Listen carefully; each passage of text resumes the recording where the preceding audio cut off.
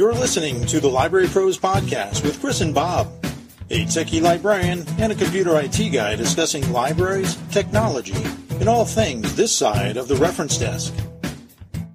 Thanks, Carl. Hi, and welcome to episode 94 of the Library Pros Podcast. I'm Chris. And I'm Bob. And today we're coming to you from the booth at the Sachem Public Library in Holbrook, New York, and the Emma S. Clark Memorial Library in Setauket, New York. Library Pros Podcast is a bi-monthly podcast, so please subscribe to Apple Podcasts, Google Podcasts, Spotify, or wherever you find podcasts. And please check us out on Twitter at The Library Pros and on Facebook at facebook.com/Library Pros. Consider leaving a review or telling someone about us because word of mouth is the best way to help our podcast listenership grow. So today joining us is Thomas Shaw, Associate Director, Digital Innovation and Research Services at Lancaster University in Lancashire, England. So Thomas has written an article entitled How to Strive for Success, Happiness, Fulfillment, and Impact, a Personal Manifesto, a scholarly journal article that discusses many of the things we all hear in our heads during the workday and during our careers. We're going to speak with Thomas about the reboot when starting a new role, imposter syndrome, being outward looking, keeping an eye on the future, diminishing fear to develop more trust in your abilities, and so much more. But first, let's get to know our guest. So thanks for agreeing to be on with us on the podcast and speak about your article. We'd be remiss if we didn't give another big thank you to the one and only Rob Thompson, State Manager, New South Wales for ALIA, for sharing this article with us. Rob is such a big influencer on this podcast, I can't even stand it anymore. So tell us about your background and where you work. Sure. Well, it's a pleasure to be here today, and thank you for inviting me on. So I work for the library at Lancaster University in the northwest of England, and I'm one of the associate directors there in the library.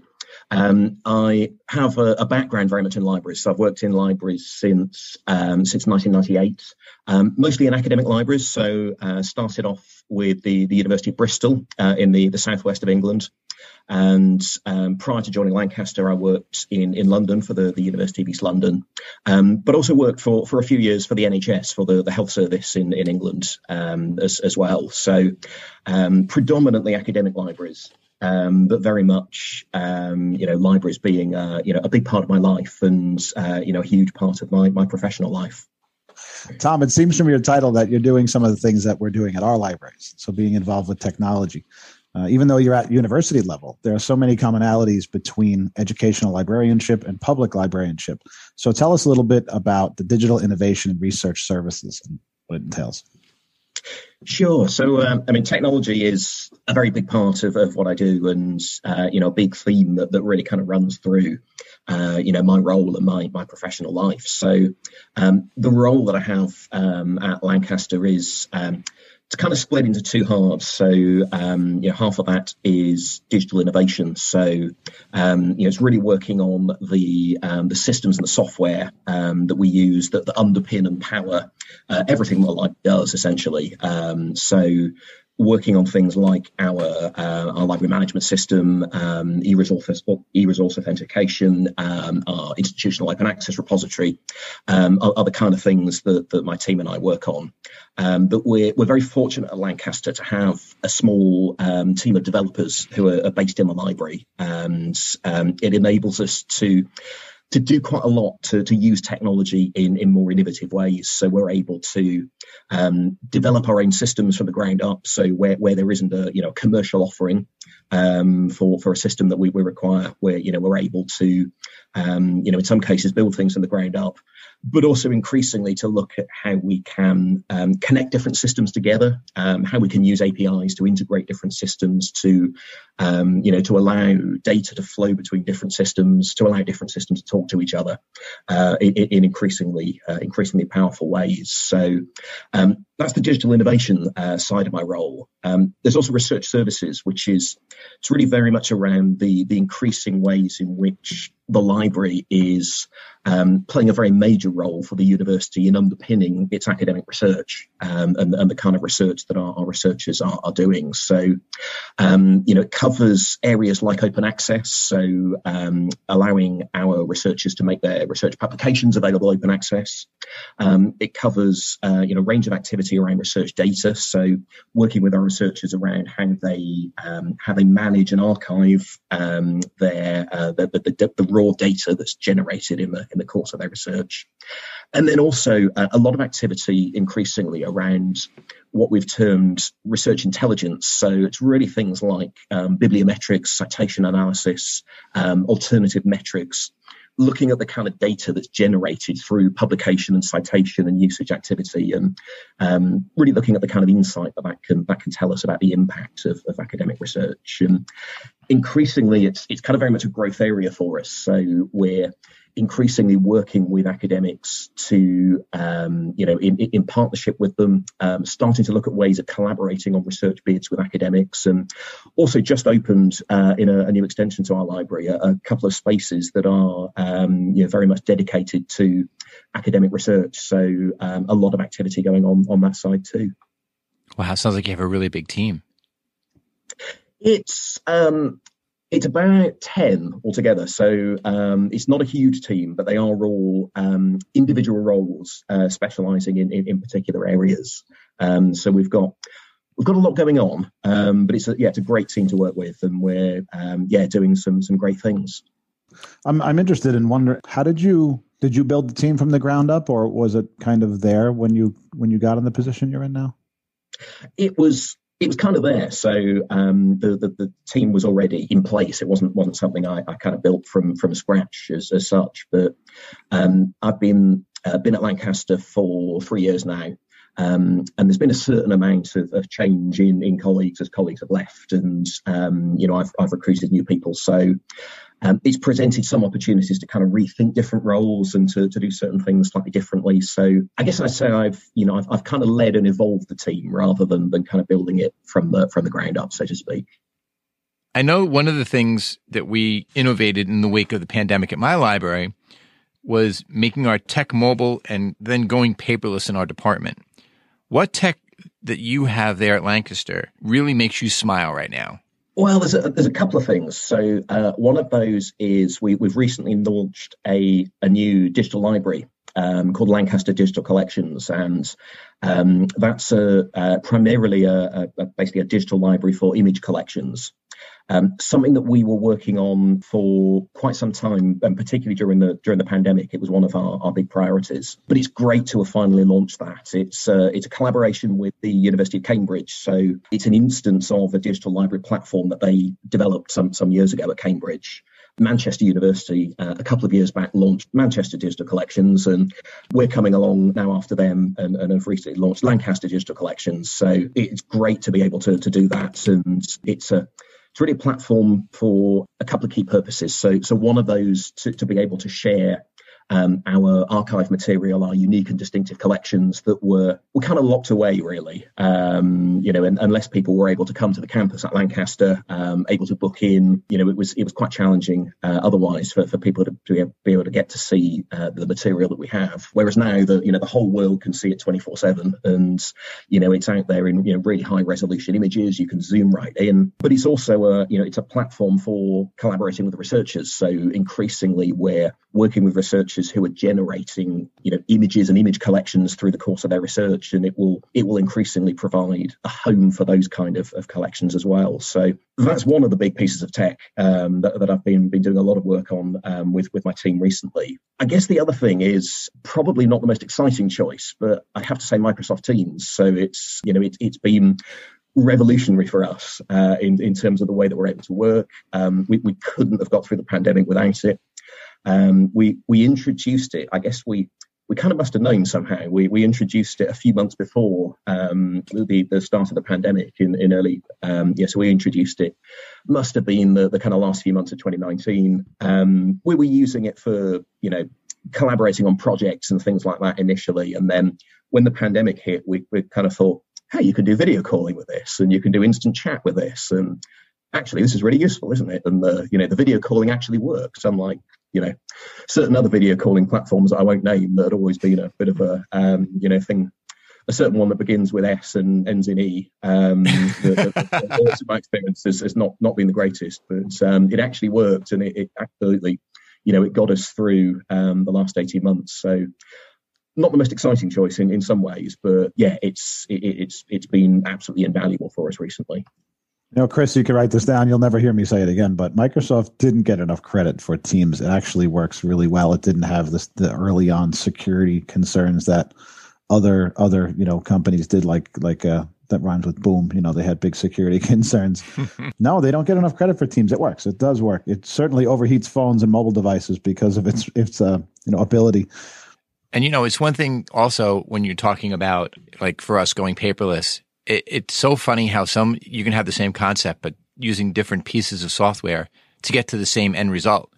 And I think that's something that, whether you're using Teams or Google or Trello or Slack or whatever your poison is, at the end of the day, when it works and administration wants to pay for it, which is always a big help. The idea, especially if you're in the technology end of libraries, the idea of having paper invoices and paper forms and things like that for, patrons or students to use to interact with you versus, pulling out an iPad or a phone and being able to submit things digitally.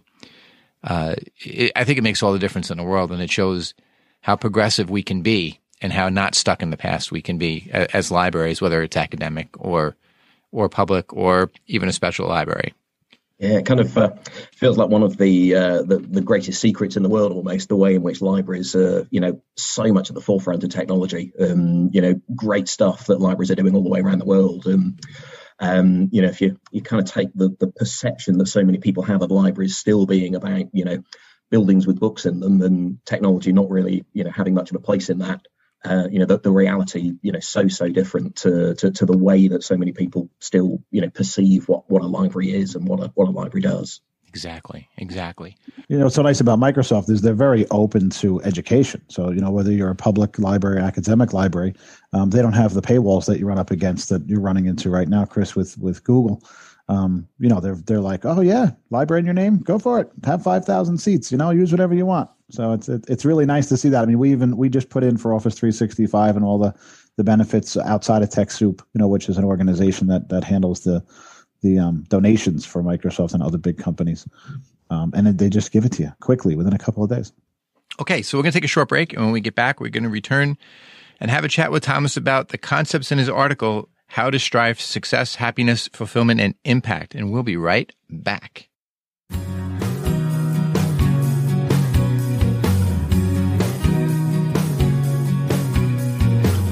Hi, it's Chris from the Library Pros, and I want to tell you about the book Best Technologies for Public Libraries, Policies, Programs, and Services. I, along with Nick Tanzi and James Hutter, both amazing technology librarians and previous guests on this podcast, co-authored the endeavor. If you're interested in bringing 3D printing, augmented reality, virtual reality, or drone flying to your library, this book has what you need. It's a roadmap to successfully implementing this technology because we cover purchasing, developing effective policy, finding the right software, and have model programs and services already designed to make planning programs easier. You can find the book on Amazon, Barnes & Noble, or wherever you buy books or ebooks. I hope you'll check it out. And we're back with Thomas Shaw, the Associate Director, Digital Innovation and Research Services at Lancaster University, Lancashire, England. Okay, so before we get to the nuts and bolts of this brilliant article, we have to ask you what inspired you to write the piece, and how did you climb into most of our heads and know what we were thinking? Well, I guess the first thing I'd say is that I'm genuinely so heartened and really touched that it's resonated with so many people. And I was aware when I submitted it for publication, it was perhaps a bit of an unusual choice for a professional article like this.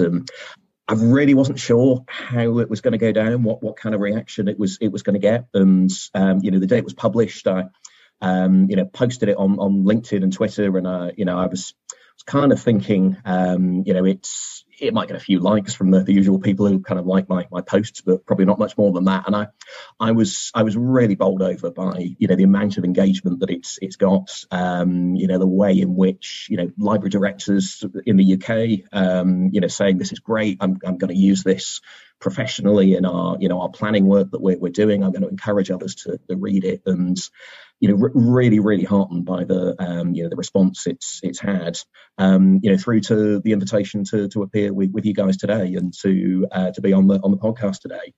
And in terms of kind of how it came about, I kind of started with when I started my role 3 years ago at Lancaster. That sort of initial first few weeks when, all these things occurring to me about, I must remember this, or I mustn't forget, kind of thinking about this, or, framing this in this particular way. And I just started to write some notes to myself, basically. But, initially it was about making sure I didn't forget things. And over time, it kind of just organically built up into what I eventually called a personal manifesto. I was just thinking, well, what is this thing I've kind of created sort of organically. So I had that, and I'd shared that with a couple of people, and then I was talking to my manager one day, and I was saying, well, I've not written anything for publication for some time, but I'd really like to do more of that. And he's the chair of an organisation in the UK called UKSG, which is basically the sort of sister organisation of NASIG in the United States. And they have an open access journal called Insights. And he said, I can email the editor, I can say you're interested in writing an article. And he did, as we were speaking. So I then thought, right, okay, what on earth am I actually going to write this on? And, tried a couple of things, and, wasn't really sure where I was going. And then suddenly thought, hang on, there's the personal manifesto. There's this thing I've written. I wonder if I could turn that into an article. And that's really the backstory to it. That's kind of how I come to be here today, really. Well, I'm glad you did, because it is mind-blowing. And we're going to talk about those parts next. It was just, when Rob had sent it to me, I'm like, oh, let's see, take a look at this. And right from the word go, it's a personal manifesto. I said, oh, this is going to be interesting. And it was like leaping off the page at me. So I guess let's get into it, right? It's very well done. So sometimes library professionals change positions, either within an organization or even move on to another organization. It kind of affords the chance of a psychological reboot, like a fresh start, but with the benefit of having the experiences of the previous positions. So can you explain a little bit more about that reboot concept? Yeah, sure. I mean, I've changed organization and changed role in libraries, a number of times, and each time it's been quite an enriching experience. So, very much come in with the kind of fresh pair of eyes scenario, challenged by and also inspired by, the new things that you experience in that role, the new people that you meet, the new challenges that you might be faced with. So it's something I personally have found, it's been quite an enriching kind of experience, this idea of, it's a reboot each time.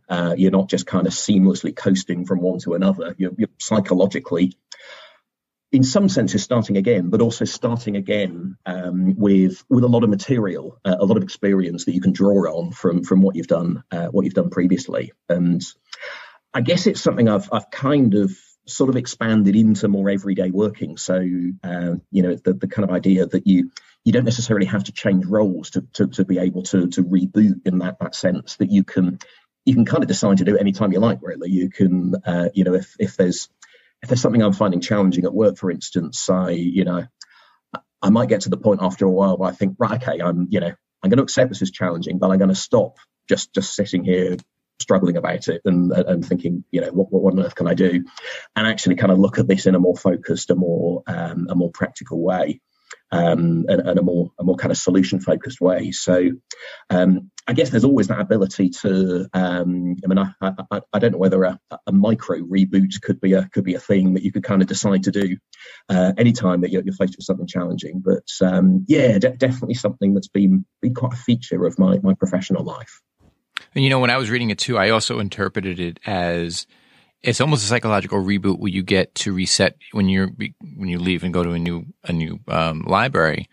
You almost get an identity change. You can change your own mindset. You can kind of break yourself of the habits that you had at the other place. Even break yourself of like negative culture, the feeling of negative culture, and really just rebooting and almost reinventing yourself in the profession. Do you agree with that? Definitely. And I think the point that you made there about culture, I think is really important. That way that every organisation has, it has a culture. It has that is, often subtly different, and I think there's an opportunity to perhaps try and take what was best about, or the things that you most liked about the culture of the previous organisation, with you to the new organisation, where you can't change a culture overnight, but there are little incremental things, there are subtle things that you can do that might help to just kind of shift and tweak the culture a little bit. So I think being conscious of the different cultures and thinking about the kind of things that you can do, both to kind of reinvent yourself, but also the things that you might be able to do to have an impact on the culture in the new role, in the new place where you work, I think is really important too. And, the next thing we're going to talk about is something that I know just about all of us suffer from, and that's imposter syndrome. It's a real thing. It's something that we all experience from time to time, some of us more than others. And, I think that most of us in this profession have experienced it in one way, shape, or form in the past. So can you explain the mindset of imposter syndrome, and how do you think it can be overcome? Because so many of us, especially when we're tasked with a new role or give it a promotion or transition to another organization where you're in a role that maybe you're one step higher than you were before, you're thinking to yourself, do these people know what they're getting themselves into? This is just me here.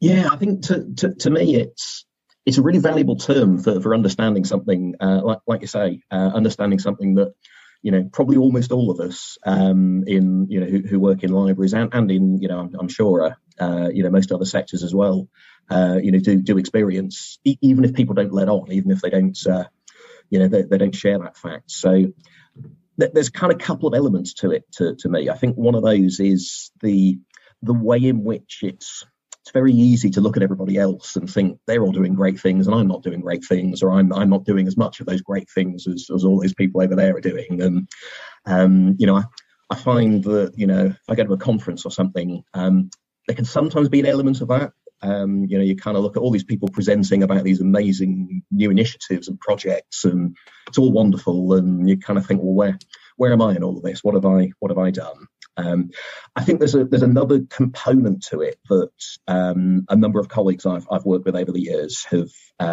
spoken about, and in some cases have written about very, very powerfully. This kind of idea of just feeling like you don't belong in the sector that you work in. So I can think of one or two colleagues who came from I guess a background that we describe as working class in the UK, perhaps sort of blue collar type background, you might say in the US, with parents who didn't go to college or university, parents who were not supportive of the idea of their child going on to work in what they saw as a kind of white collar professional environment. And a couple of colleagues who have kind of found things very challenging because of that, just feeling like they kind of don't they don't belong in that kind of environment, don't feel comfortable in that kind of environment.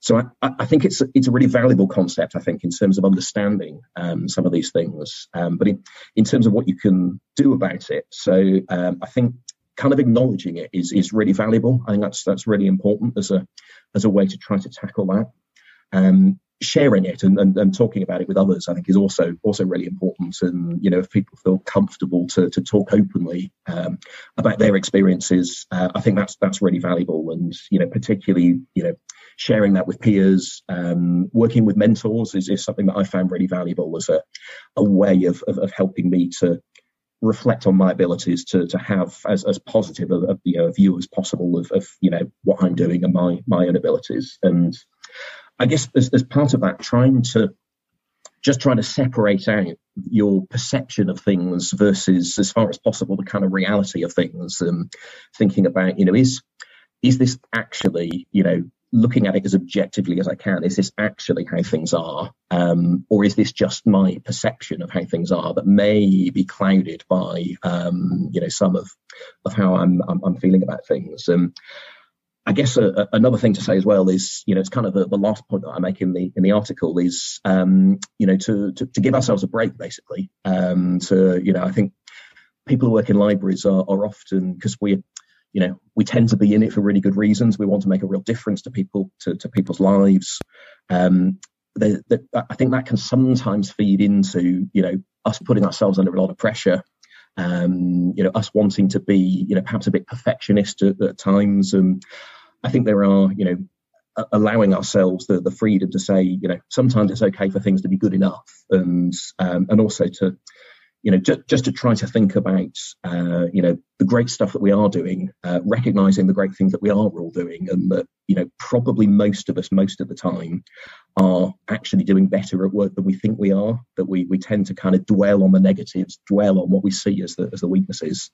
I think that's the kind of message I'd end on, really, is, it's okay to give ourselves a break from time to time. Well, I think part of it, too, is understanding your own real value, not the value that you place on yourself, but what your actual worth is to the organization, to your colleagues. And a lot of people have a hard time doing that because there's a certain amount of, especially in our profession, there's a certain amount of humility that goes to what we do. And in terms of like what you're saying, going to a conference, you feel like you're standing amongst all these beautiful Christmas trees and you're the Charlie Brown Christmas tree. Yeah. There's always that feeling too. It's like standing amongst giants. That was the one thing that I wrote down that just popped out at me. When you are at a conference or you are, with other colleagues that are doing it and have been doing it for a while, and now you're there and you're trying to run alongside them and do the things they're doing. And their opinion of you is that you're doing great too, and you're doing amazing things, and they idolize and envy some of the things you're doing. And you're just like, well, that's just something I do. I don't do what you do. So, it really is something, it's probably one of the hardest things in this profession to overcome. Yeah, it's definitely something that I've experienced with many colleagues I've worked with, and as you say, there's often that element of humility, particularly amongst us, us people who work in libraries, and many colleagues I've worked with who they just don't recognise, how great they are at what they do. They don't recognise their own achievements. Exactly as they just kind of see it as, well, it's just kind of what I do, without recognising and celebrating the value and the impact of what they do. I think it's a real challenge. But I think one I'm really keen that we talk about and that we share, and something I have tried to do more is to to kind of be honest and open about times when I've perhaps made a mistake, or some of my kind of faults and weaknesses, rather than presenting this facade of being perfect, that way that everybody has weaknesses and things we're less good at, and that's fine. And hopefully there's an element of that can help other people to to kind of work with either weaknesses that they have, or perceptions of what they see as weaknesses that may actually not be weaknesses at all. They may be, totally undervaluing and underselling themselves. I'm just thinking of how this works in technology too, like the technology that's available in libraries now, right, from the wood engravers and things like that Chris has at Sachem, down to the public computers, have become a utility. And the patrons that are looking to use them in academic or public libraries are expecting them to work when they walk in. It's not like we can just turn the switch off and it doesn't work and that's acceptable. So it can be very frustrating for frontline staff and for the technologists behind, how it runs, having that over their head that at any given time, certainly as managers, the gremlins can come out and kind of destroy what everybody's, worked so hard to provide. And it seems like there's less and less patience for when things are down, especially with the pandemic. Things had to work, and especially now recovering from the pandemic, people get really aggravated even when the printer's out of paper. Something so small just seems to set people off because they're already living on the edge because of everything they've just been through. So the services that we provide now are almost, increasingly more important, that we keep them up and running and keep them fluid and keep them, going. So. You probably experienced some of that, Chris, right? Oh, all the time. Yeah. And if you're the manager of this stuff, you don't really have time off. I mean, you can punch a clock all you want, but in the end, when it hits the fan, you have to get it working, which is great. It leads right into our next question. So Tom, it seems like there's a trap that so many can fall into in this profession, becoming lethargic apathy all plays a role, punching a clock and sitting at a desk, and then the slippery slope down to disliking your job. But you talk about the concept of being intellectually engaged. So having that fulfillment can really make a huge difference and keep someone from falling down that slippery slope. So talk a little bit about what your definition of an intellectual engagement means and why it's so crucial to the profession. Sure. I mean, it's something that when I was initially making the notes that formed into the personal manifesto, it was the first thing I noted down. I felt it was really important for me to just to be kind of conscious in and engaged in thinking about what I was doing at work, and particularly not just coasting along, but always thinking about what else can we do? What new stuff can we do? What existing stuff can we do better? Always pushing myself and challenging myself to keep thinking about that.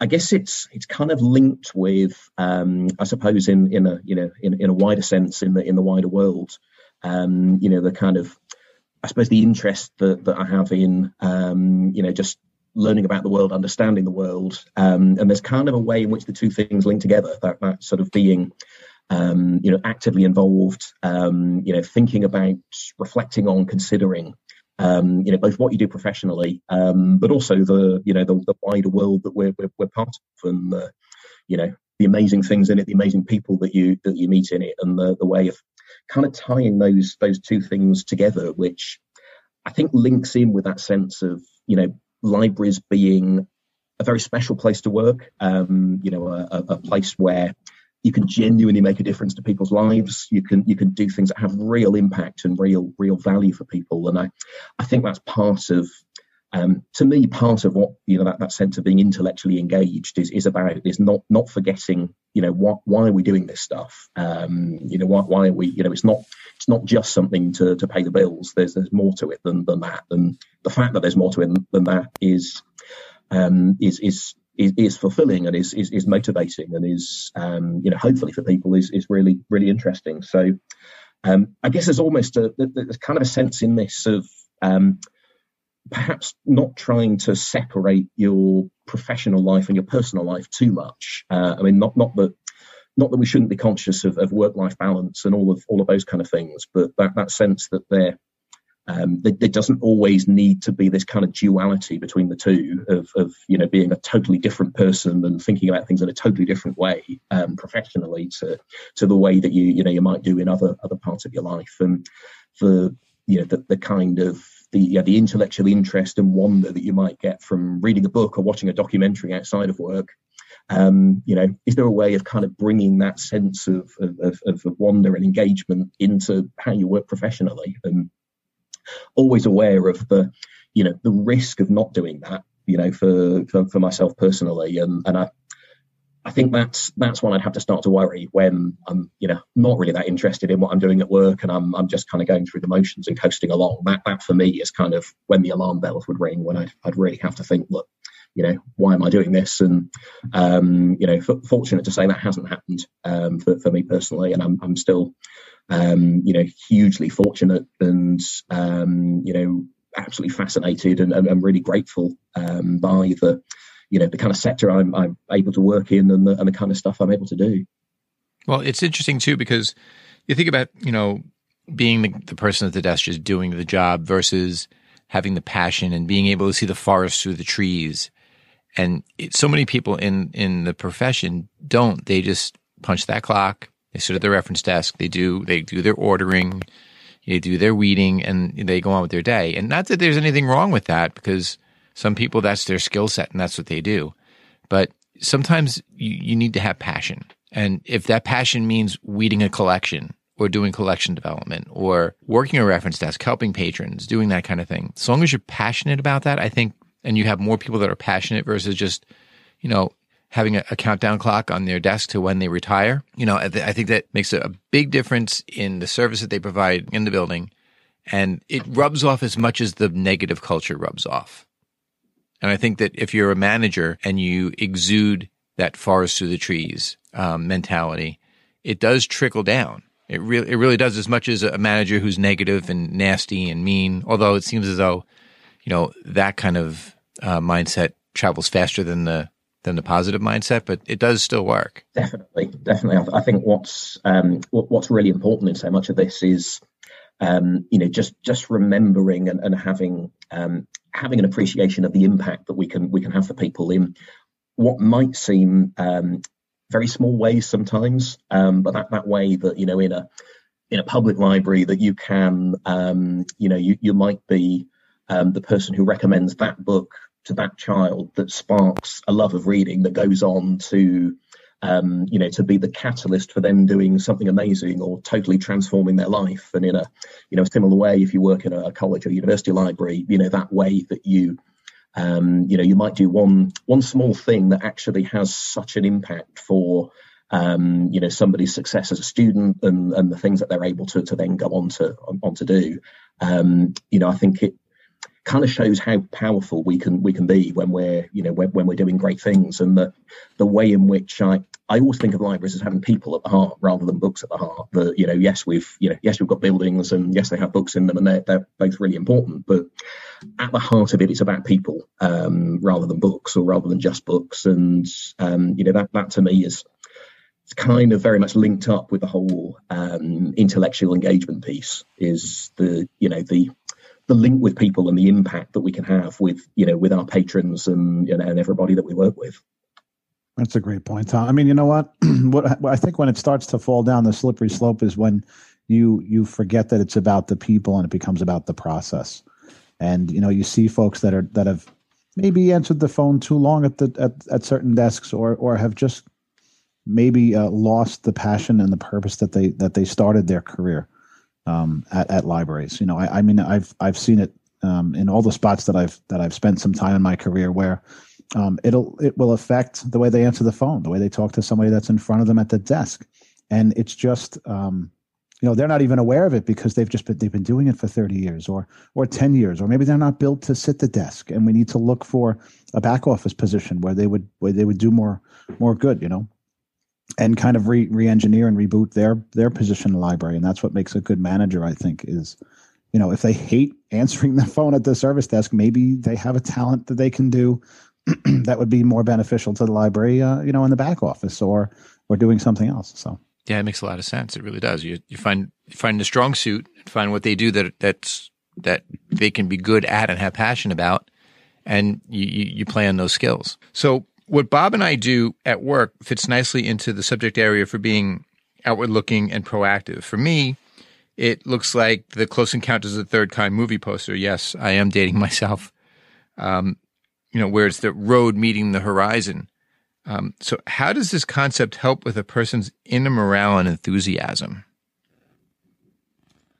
I think there's probably a lot that links up again with the idea of people being at the heart of libraries rather than books, or rather than just books. And I think that connection with people, with our colleagues and our patrons, I think is right at the heart of things, and is really, really important. And part of it for me in terms of that section of the article is kind of how good we are at communicating, often how good we are at networking, how good we are at bringing people together. And if you think of the way that libraries have reinvented themselves over the past 20, 25 years, particularly given the impact of the internet and the way that libraries are so often hubs and meeting places, with people right at the heart of them. And one thing that we talk about at Lancaster quite a lot is this kind of idea of us being connected. So as a library, we don't want to be this kind of entity that sits over there that you only go to if you want a book. We want to get out there. We want to build relationships with people, to develop networks. Reaching out beyond the library building, right across the campus and beyond. But also the idea of being connectors as well. So the way that because probably in some ways it's another sort of great secret of the world is the way that librarians can be great networkers. Librarians all they're they always know other people. They always know, who you should go to speak to. And the way that we're kind of good at bringing the right people together, knowing who to, even if it's not something that we can take the lead on, we can kind of be the incubator or the petri dish, if you like, where we can bring the right people together to get the right combination and to make some great things happen. So I think there's a lot for me that's kind of really tied up with people being very much at the heart of things. Yeah, it makes a lot of sense. It really does. I mean, having the ability to see that person's inner morale and enthusiasm and being able to play on that, really, it really makes a lot of sense. Because how else, if you can't do that, then how are you going to motivate people to do something? And how are you going to keep them looking forward instead of looking down? I always use it as the comparison. When you're driving a car, you don't look at the end of the front of your car. You're always looking into the distance because you have to anticipate what's happening to the left, to the right, in front of you. And if you have employees that are just looking down all the time, where are you going? How are you driving this ship? And you have to keep looking forward, whether it's technology or whether it's simple library management. So, Tom, inspiration sounds cliche, but there are always people who we come into contact with who wish we could be more like. Right now, I wish I could be more like Chris. But how can we take what those inspirational people do and make it part of our own personal work ethic? I think a really important part of it, is to try to unpack and understand what it is that you find inspiring about someone. So, I meet a huge amount of people who I find personally inspiring. I think if you just kind of sit back and think, oh, they're a great person, I wish I was like them, then you kind of run the risk that the imposter syndrome kicks in, and then you kind of think, but I'm not like them, am I? I'm not as good as them, and I'll never be as good as them. And it kind of, being inspired by somebody then becomes this kind of negative force. So I think that, trying to break it down to, well, what is it about this person that I really like and admire, to try to tease out, if it's possible, something that's actionable, something that you can actually do. So something that I do, quite a lot. I've been fortunate to work with some great managers over the years, and I've had some great managers in many of my roles. And what I do quite regularly, if I'm faced with a difficult conversation or what could be a challenging meeting, something like that, is to think, well, how would they approach this? How would they have framed a question? What kind of mindset might they have had? What kind of body language might they have used? And to kind of use that as a way then of steering how I approach things. So I think that's the key thing to me, is not just to be inspired by people you meet, as great as that is, but try to unpack it, try to see, well, what is it specifically about them that is inspiring, and what can I take away from that is a piece of kind of actionable reflection that I can then I can do something with that is is meaningful for me and is positive for me.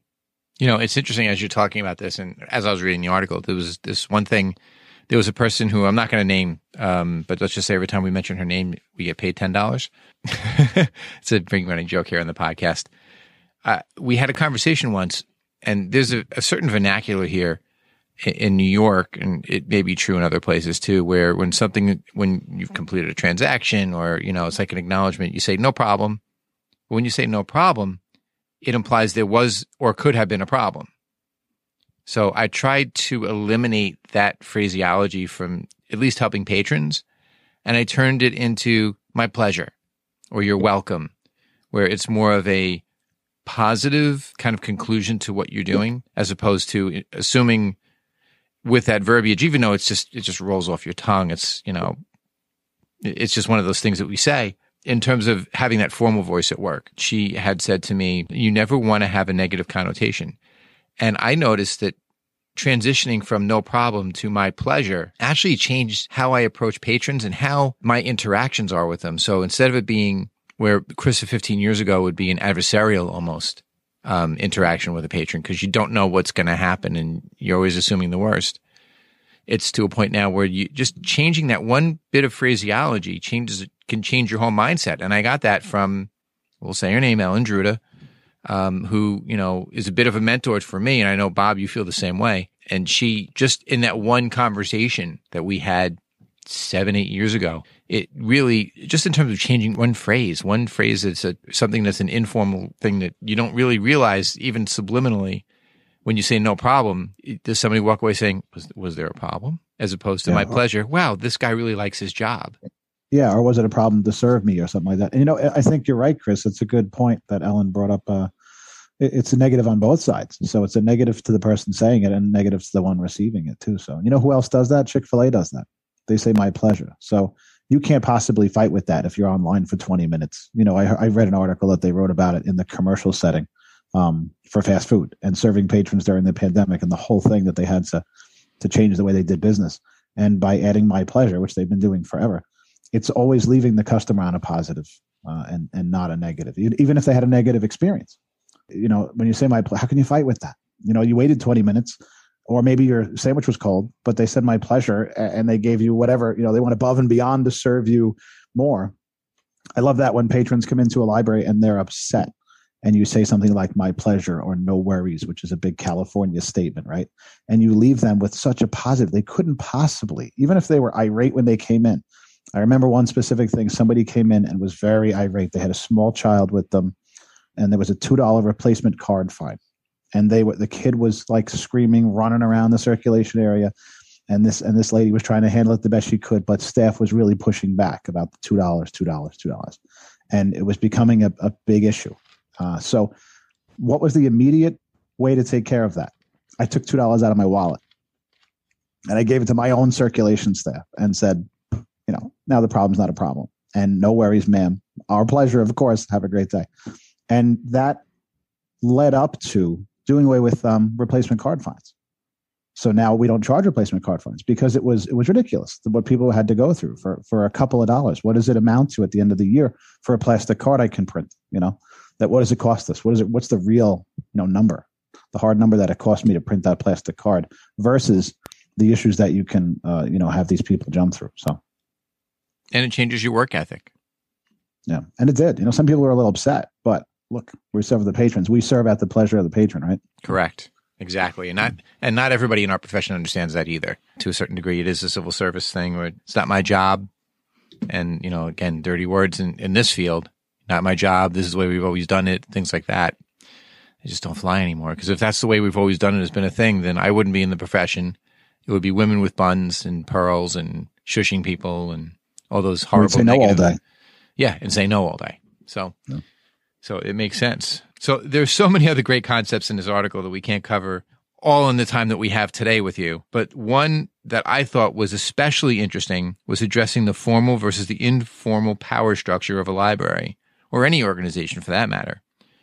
The formal power dynamics of superiors and subordinates, but having the informal structure of friendships overlaying that has a big influence on leadership. It's kind of like whispering in the ear of someone who has more power than you because you're friends with them on the side with that informal power structure. That's kind of like how you can influence people. And I'm not saying you should have like an influence because, hey, I'm friends with them. I can get them to do whatever I want to. But there's this concept of the formal structure and the informal structure. And a lot of times the informal structure will affect what happens in the formal structure. Can you expand on that? Yeah, I think that's very, very true. And I agree entirely with everything that you've just said there. And I think the recognizing and understanding that informal structure, the informal dynamics is so important that I've known people just go through the kind of formal channels and just not care or not recognize all of everything else that sits around it, the whole the importance of relationships and building and maintaining those relationships and connections with people, the importance of kind of warming people up to things that a new idea or proposal that they may not have encountered yet, particularly the way that you'd never want to just take that to a committee and expect people to support it, and it's the first they've heard of it. There's all of the hard work comes before that, and it's almost a bit like once you get to that stage, it should just be effectively a rubber stamping. Everybody got everybody on side. They're all in agreement. So I think all of that informal stuff is it's so important, and it's I think also just kind of looking at it right across the staff as well. Thinking about not just senior members of staff who appear to be powerful or appear to be influential, but people in every type of role, even very junior roles, kind of thinking about, well, what kind of value do they bring? I mean, I can think of a colleague in my team, for instance, who she does one of the more junior roles in the team, but she's very influential in terms of the kind of well-being and morale of the library. You might almost say she's kind of the barometer of, or the sort of temperature gauge of how the library staff are feeling. But if she's feeling happy and content about things, probably that's going to be the case for a lot of library staff. So it's little things like that, and kind of understanding those that I think are really important. Either not recognizing or ignoring, or kind of dismissing those kind of things as not important, I think is a real mistake. I think those far more there's far more sort of informal networks and relationships, I think are actually really powerful and really, really important. Absolutely. And that's, look, the negative flow of information through that informal network is probably what's more recognized. Jane, who works in circulation, and she's the one that puts the books away, and she's kind of like the unofficial leader of the clerks and the pages, and they listen to her, even though in terms of the formal power structure, she's probably one of the bottom most roles. But yet she wields a whole bunch of power because she's been there 30 years and everybody listens to her. There's this term in psychology called validation. So even if you have a patron or a staff member who's angry, you validate that emotion. You validate what they're saying before you tell them they're wrong, or maybe that's not the way things are supposed to be. But validation is a great way to deflect and disarm, putting the pin back in the grenade, as it were. Yeah. It's a de-escalation method, right? Exactly. And it's more than, it is a de-escalation method, but it's also a valid psychological way to make somebody feel better. And if you can engage with people in the informal structure that way, especially if they're unhappy, and then you start spreading the word through that informal structure that, hey, you know what? We hear that Jane is really unhappy. You know what I heard? Chris is going to do this. And then you start that informal, almost rumor mill, and you make it like a probiotic as opposed to, a virus, to be a little hokey with the whole COVID thing. But, that informal structure where maybe two people started as clerks together, and one of those clerks ended up making it all the way to assistant director or director, but yet she still talks to that clerk who didn't change her role. Now that person maybe has the ear of the person that's now in power. And so there's like a power thing going back and forth. They're both positive and negative. So it really is interesting how that informal structure has such a huge influence on the formal command structure, as it were, like being in the military, of how things get decided. Because sometimes they'll say, hey, I've been in the back office for a while. Can you tell me what's happening out here? What is working? What isn't working? And just having those discussions and taking off your manager hat or your supervisor hat and sitting as people and talking as people, saying, if you could change anything, what would you want to change? That, I think, is huge. And that's part of that informal structure that I think gets lost a lot in organizations, and not just libraries. So we've covered a lot of ground, and we could sit and talk for hours about this stuff. But unfortunately, we have a limited amount of time. We want to thank you for taking time out of your, now evening for you, time to speak with us. So when we come back, we're going to be asking Thomas our top 10 library questions, or what we like to call the 032 list, which is the Dewey number for a top 10 list. And we're always giving thanks to Melanie Cardone from the Longwood Public Library for naming a list of questions we ask all our guests. So we'll be right back.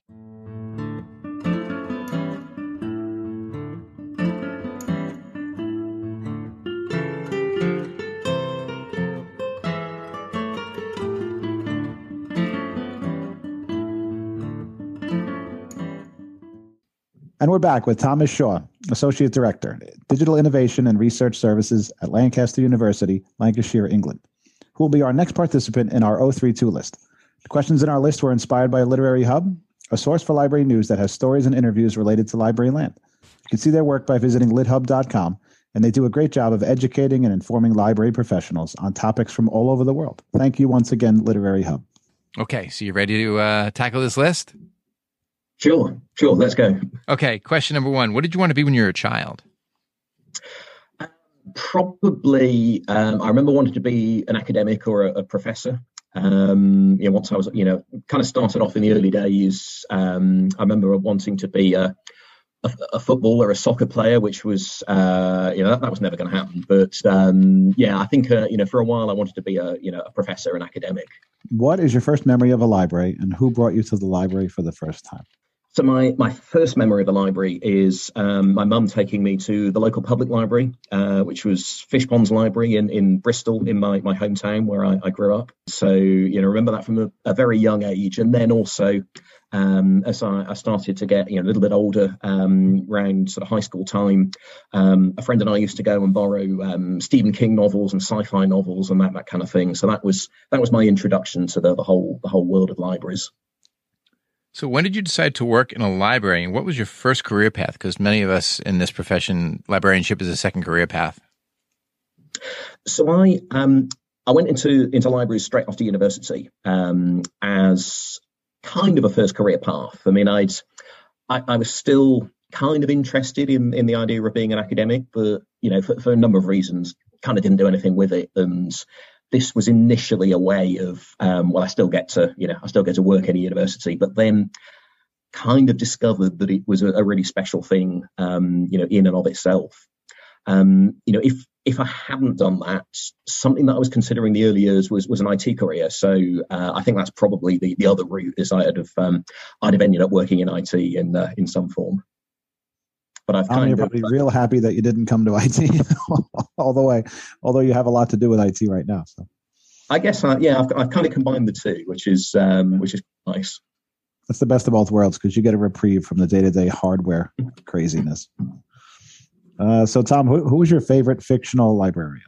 This is a bit of a tough one, because I kind of tend to find most of the fictional librarians for me they kind of fall into some of the stereotypes of librarians that are, a little bit negative sometimes. There's an episode of Seinfeld that comes to mind where I think there's a library cop or something, and Mr. Bookman. He's a funny character, but I don't know that he's somebody I'd want to emulate particularly. But I think if I have to go with somebody, I'd go with the library cop, I think.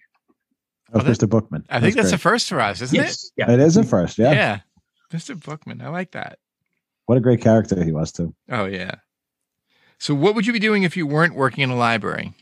Probably IT, right? Probably IT, I think, yeah. Yeah, so IT or something connected either with IT or universities, I think, most likely. What would you say is your favorite section of the library? I'd say anywhere where either where the people are, where there are lots of patrons, lots going on, loads of activity, or wherever something new is happening, wherever there is a new innovative development, a new service, a new collection, whatever it might be. I think they're the kind of things that would draw me in. So if you had infinite space and budget, what would you add to your library? I think it would be some kind of technological solution that, as you can probably tell, I haven't really figured this one out yet, but something that truly blends the physical collection and the digital collection together and allows people to kind of explore them in a seamless way. So we've talked a lot in recent years about ways in which augmented reality may be able to help people to see a physical collection and a digital collection together. So some new, cool, interesting kind of way of doing something like that with technology. If I had the budget and could, pay for lots of technology and hire lots of people in to do all the work, it would be something to do that in a really exciting way. What would you say it is that you love about libraries? I think, there's a huge number of things that I love, and I think particularly the way that they're hubs that bring people together, the power that they have to change people's lives. The way that they can provide people with a home, with a sense of place, with a sense of belonging, and then also the way in which every type of library has reinvented itself over the past 20-25 years, and particularly given the impact of the internet. When I first started in libraries, people were kind of talking a lot about will the internet be the death of the library, or will the library building at least disappear? And now certainly where I work, the library building is it's a component of a very broad array of different activities and different services, but it's a really, really important component, and it's better used than it's ever been. So I think it's just kind of testament to the way that we've completely rethought and reinvented and reframed what a library is and what a library is all about. So huge amount to be inspired by and to love about working in this area. Put it on the list of all the different things that were supposed to kill libraries. Yes. So what was the weirdest, not necessarily worst thing, but weirdest thing that has happened to you in your library career, that you've seen in your library career? I think when I first started out, and I used to work with, patrons face to face. I had a, kind of frontline face to face role, working with students, and I was in my early 20s at the time, so I'd quite regularly be going out for nights out, and quite regularly students would see me and would recognise me as it's the guy who works in the library, and would say hello. And I have a weird memory of I'd gone to a techno club, and it was about 2:00 in the morning, and I was there with some friends and all having a great time, and a guy approached me and said, "I recognise you. You work for the library, don't you?" And we kind of ended up about 2 a.m. with this techno soundtrack in the background, having quite an interesting conversation about libraries, which was. There were probably weirder things that have happened, but it was a bit weird. It wasn't quite what I was expecting. That's pretty funny. That is some setting too. Yeah, some setting for a question like that. You never know how they're going to respond when they say, "Hey, you're from the library, right?" Like, maybe. Yeah. It's my brother, my twin brother. Was he mean to you? I used that a couple of times. Oh, you mean my brother? Yeah, I have a twin. So do you, or did you have a favorite regular patron? Maybe for you it would be a student. I would say some of my favorite patrons were back when I did more sort of frontline roles. A lot of the mature students were, they were really inspirational people, great people to meet, really great perspective on things. So they were some of my favorite patrons. If I had to pick one, in my first job, we used to have a history professor at University of Bristol who would regularly come in, Professor Ronald Hutton, who was he's done a lot of work on TV in the UK, quite a lot of work with the BBC, and he's a great character, really fascinating, and was a lovely guy when he used to come into the library. So if I had to pick one favourite patron, I think it would probably be him. Okay, our final question. What are people without library cards missing out on? Probably pretty much everything, I think. So I think that, they're missing out on ways of understanding the world, ways of connecting with others, ways of being able to get involved in things and, kind of be able to take control of their lives. I think there's just so much that libraries can offer. And I think to not have that library card or not engage with what your library offers you, whether it's a public library or a college library or wherever the library might be, I think there's just a world of stuff that you miss out on. So, do we have some plugs other than the article, which is How to Strive for Success, Happiness, Fulfillment, and Impact, a Personal Manifesto? It's on insights.uksg.org. So, anything else you want to plug? University website or any cool things you're doing? There's just a couple of things. So I mentioned Lancaster Digital Collections earlier on, our new digital library for images. So that is digitalcollections.lancaster.ac.uk. We're adding new collections to that all the time. So take a look, and there's some really interesting stuff on there. And just a final couple of words of thanks. Just a huge thank you to all of my colleagues at the library at Lancaster University. Great bunch of people to work with, a great team I work with, and a huge thank you to all of them. And then finally, a thank you to UKSG as well for publishing the article. And I remain absolutely bowled over at the engagement that it's had, the way it's connected with people, which is far beyond what I was imagining, and has been absolutely fantastic. Well, it's a great article, and it deserves all the publicity you can give it, because it really is fascinating, and it really does. It really strikes a chord. So thank you for writing it, because so timely too, and it resonates so well. Absolutely. So Thomas Shaw, thank you so much for joining us today. Thank you. It's been a pleasure. We have come to the end of another episode of the Library Pros, and we thank you for listening. If you have any questions or comments on this or any episode, click on the Contact Us form on our website, thelibrarypros.com.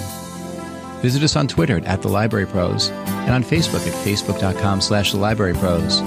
Don't forget to tell a friend or colleague, and subscribe on Apple Podcasts, Google Play, Spotify, iHeartRadio, or wherever you listen to podcasts. Special thanks to our podcasting engineer, Dean Meyer.